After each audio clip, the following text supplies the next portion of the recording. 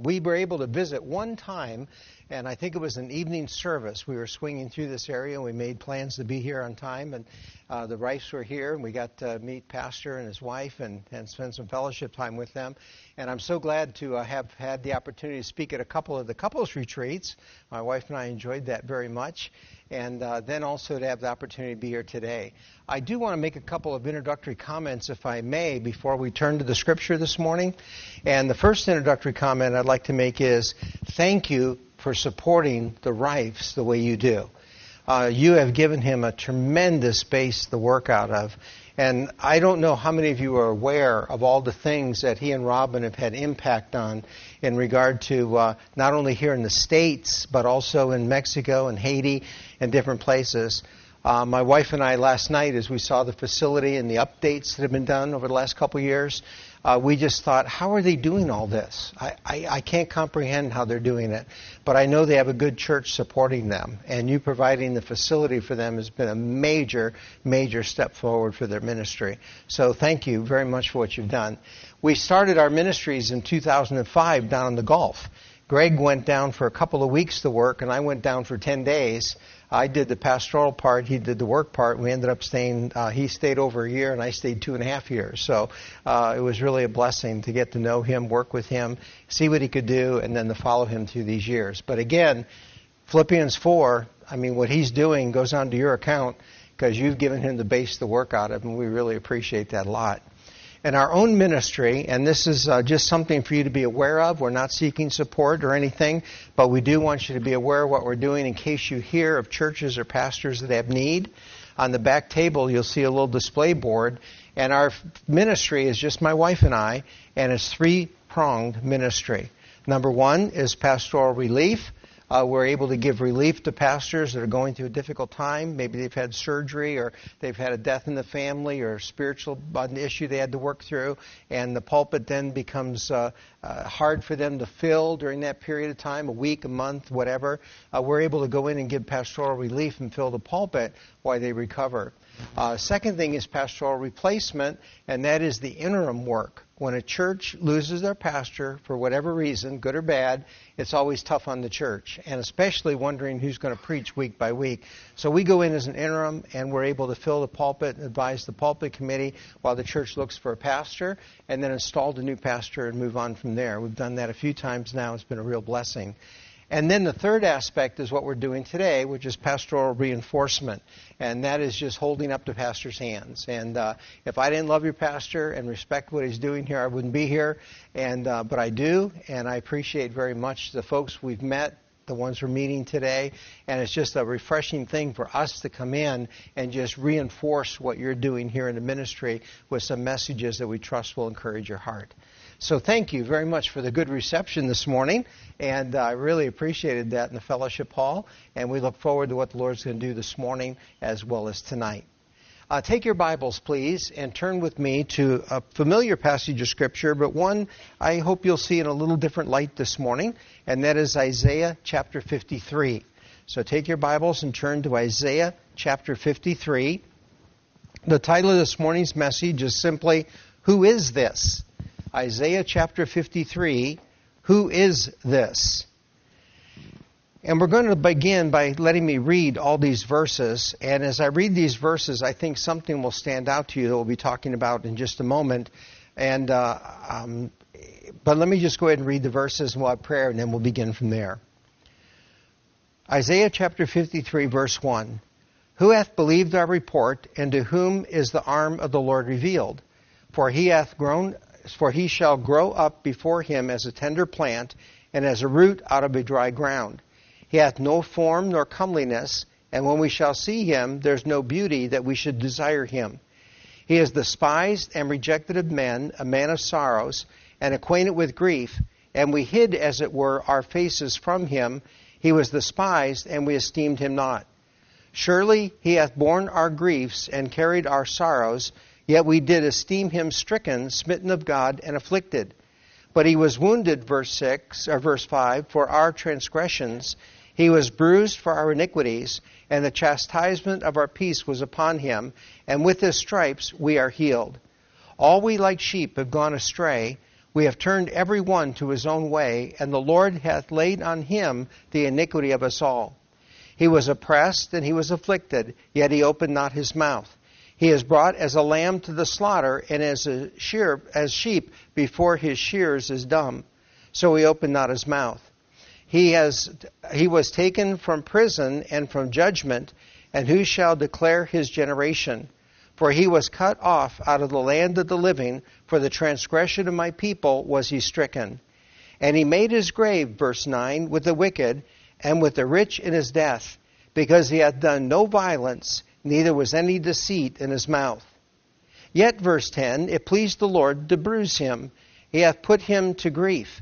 When thou shalt make his soul an offering for sin, he shall see his seed, he shall prolong his days, and the pleasure of the Lord shall prosper in his hand.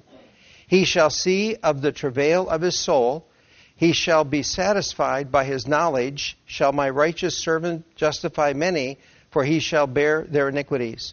Therefore will I divide him a portion with the great, and he shall divide the spoil with the strong, because he hath poured out his soul unto death, and he was numbered with the transgressors, and he bare the sin of many, and made intercession for the transgressors. Shall we pray together? Our Father in heaven, as we look at this passage of Scripture, we pray that the intended purpose of which you had it written through the prophet would be accomplished in our hearts today. Let us see who this is. Let us see why this is written, and we'll thank you in Christ's name. Amen. I don't know how many of you have the difficulty that my wife and I have, but frequently we'll find ourselves using pronouns. Now, you know what a pronoun is. A pronoun is a word that is used in place of a noun. But normally what you'll find is a noun used first, and then following that you'll see the pronoun, so you can kind of back up your tracks and find out who's being spoken of. When you come to this passage of Scripture this morning, did it strike you odd that there are pronouns throughout these 12 verses, but there's no name given to show who it's talking about? When you begin reading in verse 1, who hath believed our report, and whom is the arm of the Lord revealed, then you start picking it up in verse 2, and you'll see all kinds of pronouns throughout these 12 verses. You see, for example, the word he, or pronoun he, used 23 times. You'll also see him used about 11 times. You'll see his used 13 times. Folks, that's 47 pronouns referring to someone in these 12 verses. You'll also see the pronoun we used 8 times, and our used 6 times, and you'll see us used 1 time for another 15. So when you add them together, you have 62 pronouns in 12 verses. If you're writing a paper for an English teacher, you would certainly get it back with a lot of red marks, and they would say, way too many pronouns. And also, you would have written across the page, who is this? You didn't give us a name. Who is it? Who are you talking about? Well, I believe that's the reason God wrote this under inspiration the way He did. There are actually 3 things for us to give thought to in regard to this. Why so many pronouns? Well, number 1, there's someone very special here. When you're reading through that and you read about he and him and his, your question mark is, man, this is really special. Who is this? The second thing that you note with all the pronouns, I believe, is this. Our curiosity is aroused. Not only do we wonder who this is, but when you stop reading that chapter, you say, wait a minute, I want to find out who this is. And then number 3, which I think is all important in this passage, is all these pronouns are used by God in Isaiah chapter 53 because He wants our attention drawn not so much to the person as much as what that person did. And I think that's very, very important for us to note. The pronoun is there, and there's someone clearly being talked about. But what that person did is being exemplified in this passage of Scripture, and that's what we're looking at this morning. So Isaiah chapter 53, a passage of Scripture full of pronouns, and it brings us to the question, who is this? Now, I'd like for you to go back with me, if you would, in time, and we're going to put ourselves in 712 BC. And we are going to become a let me get this right now, CSI investigators. You know what CSI stands for?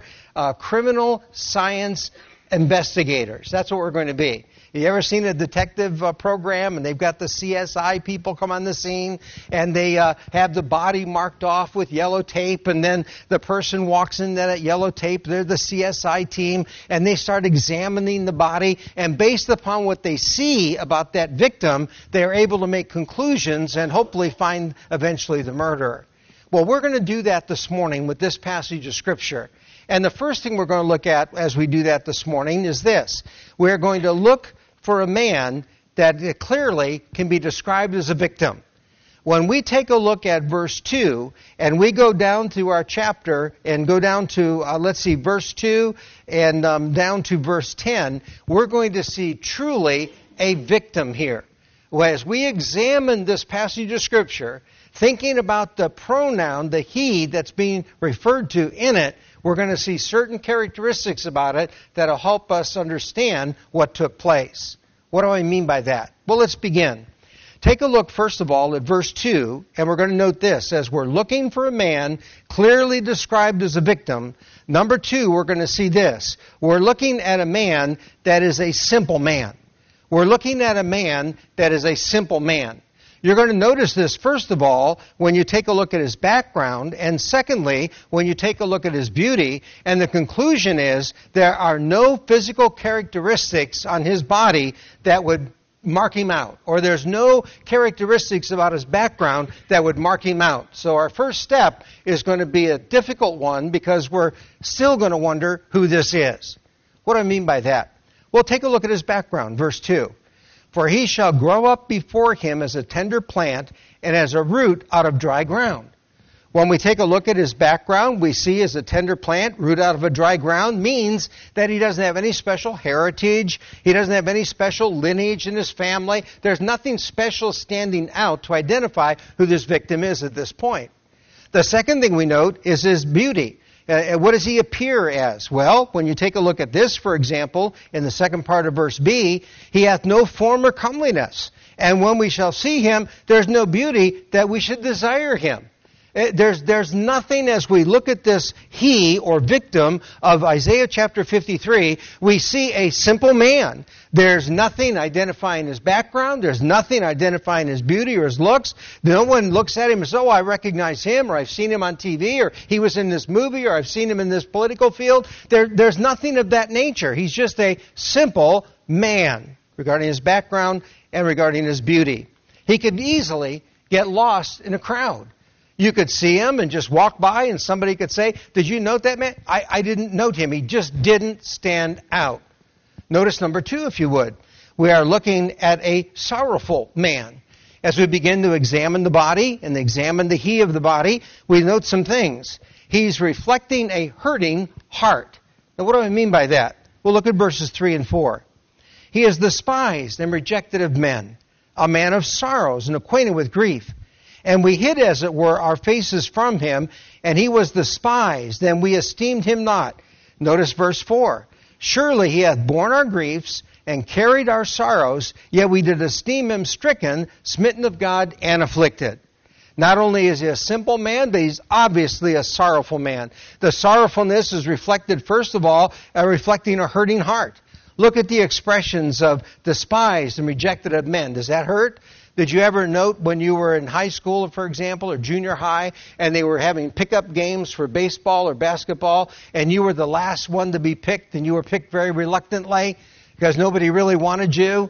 Well, this is the kind of situation, despised and rejected of man. Did you ever make a stand at work and because of that pay the consequence for it? This is a sorrowful man, folks. He was despised and rejected. He's a man of sorrows. It was reflected in his face. He was acquainted with grief. Obviously, he suffered much. And it hid his face from him. And he was despised and esteemed not. This is a sorrowful man. We can look at this body and we can see there's a hurting heart here. But wait a minute. We didn't read just verse 3. We also read verse 4. The hurting heart was not because of him, but it appears that the hurting heart was because of others. Verse 4 says, surely he hath borne our griefs and carried our sorrows, yet we esteemed him stricken, smitten of God, and afflicted. This man had a hurting heart, but he had reflected that hurting heart because he was hurting for others. So he's a simple man, and he's a sorrowful man. And then we notice number 3, taking a look at verses 5 and 6, we're looking at a suffering man. How did he suffer? Well, let's read verses 5 and 6. But he was wounded for our transgressions, he was bruised for our iniquities. The chastisement of our peace was upon him, and with his stripes we are healed. All we like sheep have gone astray, we have turned every one to his own way, and the Lord hath laid on him the iniquity of us all. Here we find a suffering man. He reflected not only the hurting heart that we've already seen, but as we examine him, we see a hurting body. You don't take, for example, wounds, and you don't experience bruises, and you don't face chastisement, and you don't suffer stripes without having marks on the body that reflect the pain that was endured in the process of receiving those things. And as we're examining this body, who is this? We recognize, wait a minute, he's a simple man. There's no distinctions in his physical appearance or his background to mark him out. Wait a minute, he is a sorrowful man. He's just full of grief and sorrow. You can see it in the expression of his face. But was that because of someone else, not because of him? He's now a suffering man. Look at how he has suffered. And yet he suffered in these dramatic ways. And why did he suffer? He didn't suffer because of something he had done himself, but he had suffered because of what he had borne for others. Notice a little further with me as we take a look at verse 7. We're looking at a silent man. Verse 7 says, he was oppressed and was afflicted, yet opened not his mouth. He is brought as a lamb to the slaughter, and as a sheep before her shears is dumb, so he opened not his mouth. Now, anyone knows that when you come upon a scene and there's somebody dying, for example, that the first thing you want to do is get a whisper of a word from him as to who did this. Anyone who is in a scene where they're dying, you run up to their side, and if they've been murdered and put to death unjustly, you look at them and you say, who did this? And you get down low because their lips may be moving and you want to hear the words. You want to hear who did this. Also, you may find them complaining. They may not know who did it, but they say, this is unfair, this is unjust, why did this happen to me? I didn't do anything wrong, whatever. You want to hear those words of the dying person, but guess what? We start interviewing people and we say, what did you hear? We didn't hear any words here. This was a silent man. He held his tongue. He did not argue. He did not become complaining. He did not give any whisper of who did this to him. He opened not his mouth. Yes, he appeared as dumb, opening not his mouth. He was a silent man, did not lay this to anyone's charge. Notice another point, if you would. As you take a look at verses 8 and 9, we are looking at a stricken man. Verses 8 and 9 tell us, first of all, that he was stricken in a way that came upon him like a plague. In other words, it wasn't an isolated incident. It was a series of things that took place before he died that just kept happening. Verse 8, he was taken from prison and from judgment. Who shall declare his generation? For he was cut off out of the land of the living. For the transgression of my people was he stricken. He made his grave with the wicked and with the rich in his death, because he hath done no violence, neither was any deceit in his mouth. When you look at this word stricken, it is a very, very important word. It is the idea that things came upon him, the striking and the touching and the suffering that he experienced came on him like a plague. That there was absolutely no let-up, there was no rest, there was no escaping it. It just happened. And in fact, we could say this. This individual, when they died, is taking a real beating, but not on behalf of anything they have done. It says very clearly in verse 9, no violence, neither was any deceit in his mouth. No blue-collar sin, violence. He didn't kill anybody or assault anybody or rob anybody. No white-collar sin, deceit. He didn't commit any kind of fraud or didn't misrepresent somebody or anything of that nature. This man took this horrible beating and experienced this horrible death, and he didn't do it for himself, but he did it for someone else. That's who this he is. But we're at this point right now that we're just looking at this victim.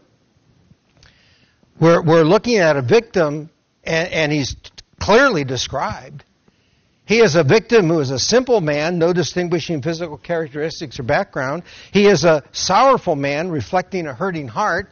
He is also a suffering man, reflecting a hurting body. He's a silent man. He held his tongue. And he's a stricken man. It's like a plague came upon him. All the things he suffered in that last minute. But you know what, folks? We still don't have a name. So as a CSI group, we're just going to have to wrap things up here and just kind of put it into the cold case file for now. But wait a minute. It doesn't stop there. You'll notice that there's still verse 10, 11, and 12. Well, let's keep examining here verses 10, 11, and 12 and see what we see secondly. What do we see secondly?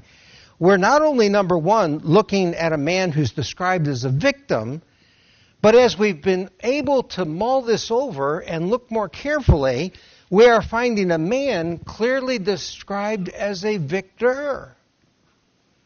How does the victim become the victor?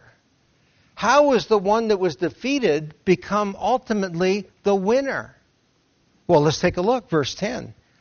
At this point, we see in verse 10 that what's taking place here says, pleased the Lord. Yet it pleased the Lord to bruise him. Now, no matter what you suffer as a Christian, if you do it in order to please the Lord, that's a good thing. That makes you a victor, not a victim. You say amen to that? You may be at your workplace right now suffering. You may be the guy that's on the outside or the gal that's on the outside because you don't listen to the off-color jokes and you don't spend time talking about different things that a Christian has no business talking about. And you may end up spending some time reading your Bible when others are reading other things and doing stuff like that. They may be talking about movies and fads and things like that you don't have a clue about because you're not involved in that as you seek the things of the Lord, not the things of this world. But you're in that position. But if you're doing that because you're pleasing the Lord, that's a wonderful thing, isn't it? And when you look at this victim here, we're looking and saying, wait a minute now, this victim wasn't a victor-loser. This victim was a victim-winner because it pleased the Lord to bruise him. In fact, in verse 6, remember what we read earlier, and the Lord hath laid on him the iniquity of us all. Wait a minute. This man died doing the Lord's will. That's a good thing. So let's stop and look a little more carefully here. What do we see first of all? Well, oddly enough, we see this victim is actually victorious because now he is a living man. Look at verse 10. Yet it pleased the Lord to bruise him. He hath put him to grief. When thou shalt make his soul an offering, he shall see his seed. Now wait a minute. He shall what? See his seed. What does that mean? That means the person who is living is going to be alive. When he's dead, the person is dead is going to be alive. When he's dead, he can't see anything. But God's saying, wait a minute, this victim is going to be a victor because he's going to see his seed. Notice the second thing in verse 10. Not only is he a living man, but he's also a loving father. That expression is found in this. It says, prolonging his days. Notice the second part of verse 10. He shall see his seed, number one. He shall prolong his days. Now that's the idea of a father. That's the idea of him having children and his children having children and him living long enough to see these generations unfold. When we were first married and had our first daughter, we had the opportunity to actually have 5 generations of the Wellies in one picture. My wife's great-grandmother, my wife's grandmother, my wife's grandmother, my wife and our daughter were all together in one thing. And I wish you could have seen great-grandma's face, much older, not in good health, but I wish you could have seen her face as her days were prolonged that she could see Pam's generation now having children. I don't even remember how many greats that is. What is it, great-grandchildren? But it's a blessing. And for a man to see that, wait a minute, this victim is a victor because he's going to alive. He's going to see. This victim, who's a victor, is going to be able to prolong his days. He's going to see generation after generation. Wait a minute now. Go a little bit further with me. He's also a laboring man. Look at verse 10. It says, thirdly, and the pleasure of the Lord shall prosper in his hand. In other words, he's going to be doing things. He's going to be active. He's going to be producing things. His hands are going to be busy producing things. Wait a minute now. Isn't this... Wait a minute. This is a case like we never had before. Isn't this clearly a victim? If you say amen, I'll quit earlier. Isn't this clearly a victim? Okay, some of you want lunch, okay? And now wait a minute, though. We're shifting here now, and aren't we seeing this man as a victor? Yes.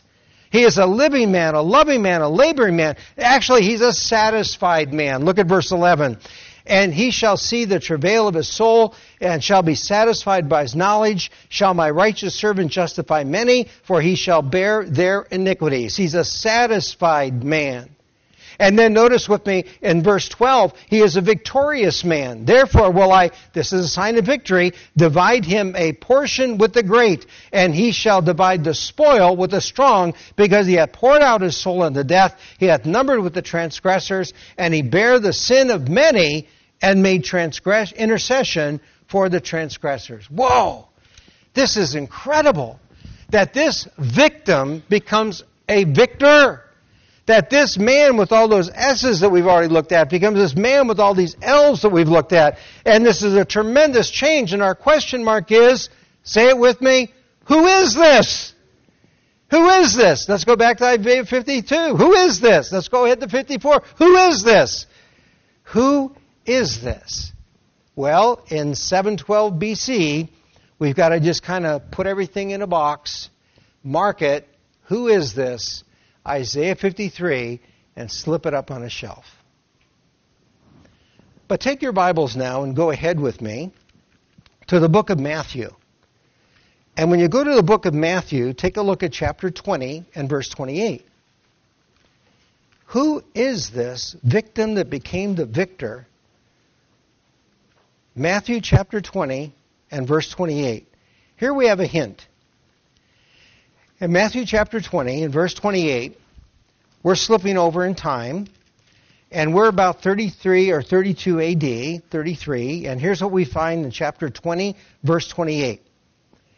Even as the Son of Man came not to be ministered unto, but to minister and to give his life a ransom for many. You're on the CSI team now in the year of AD 33. And you're reading that, and all of a sudden it dawns on you, say, wait a minute now, wait a minute. Give his life a ransom for many. That's ringing a bell.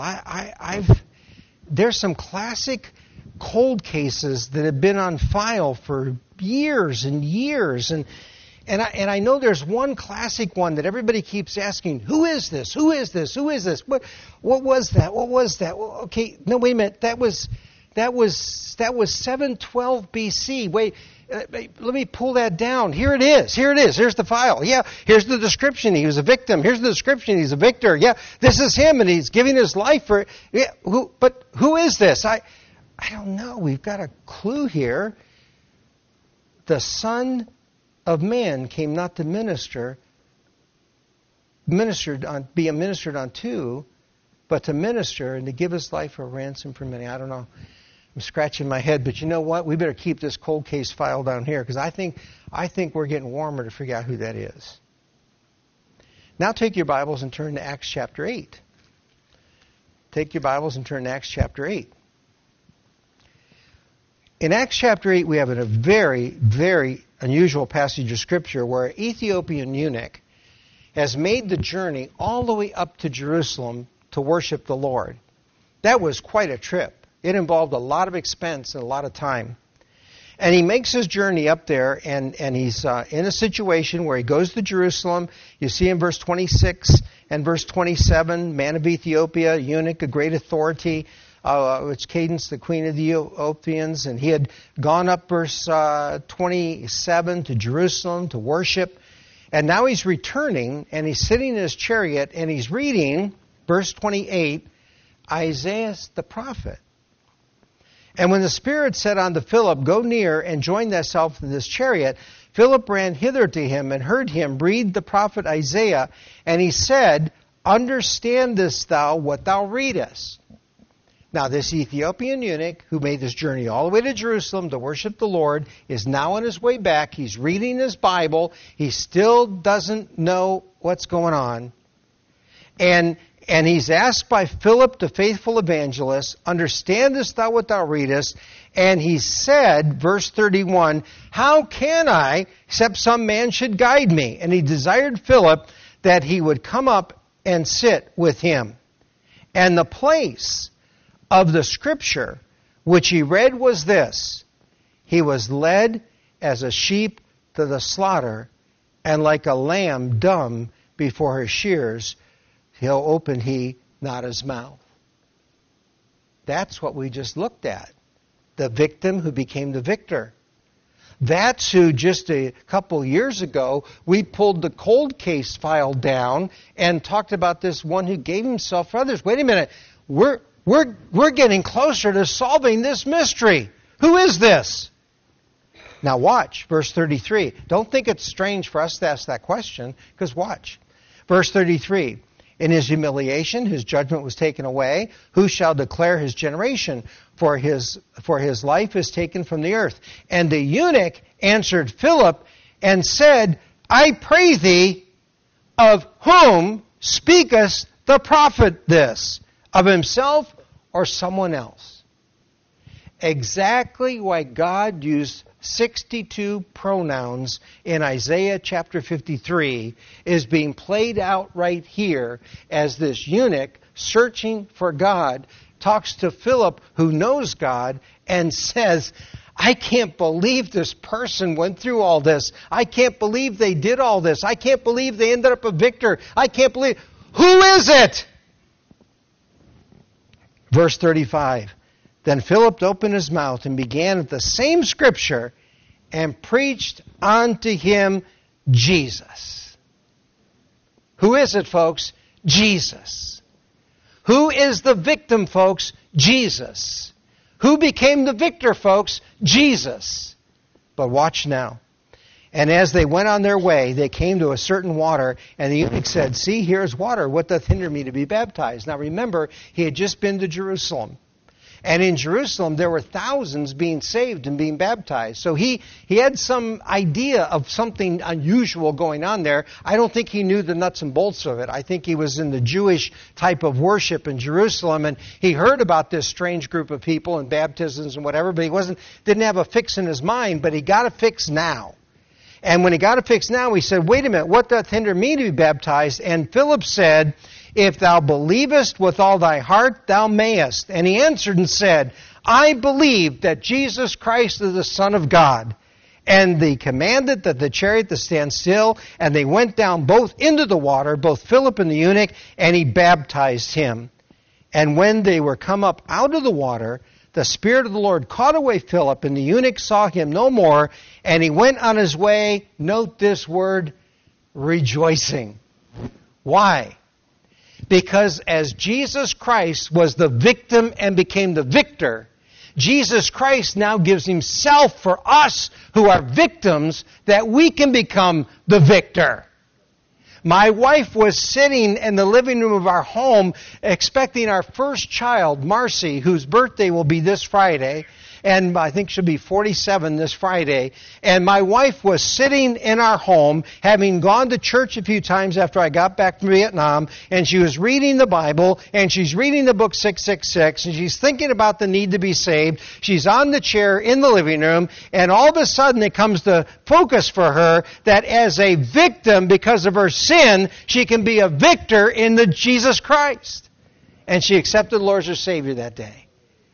6 weeks later, we visited our Sunday school teacher, and I answered some of my questions, and I still hadn't made a decision. And I came back into our apartment there in Willoughby, Ohio, and I looked out the window, and I was thinking, what a fool I am. I'm living this defeated victim life, and I'm suffering, and I can't figure things out. I can't do things on my own. And I know what I need is Christ, because He gives the victory. And I received the Lord Jesus Christ that day.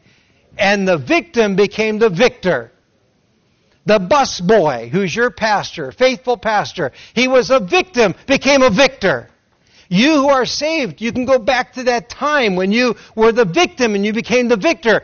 Not because of anything you had done, but because of what He had done. And His name is Jesus.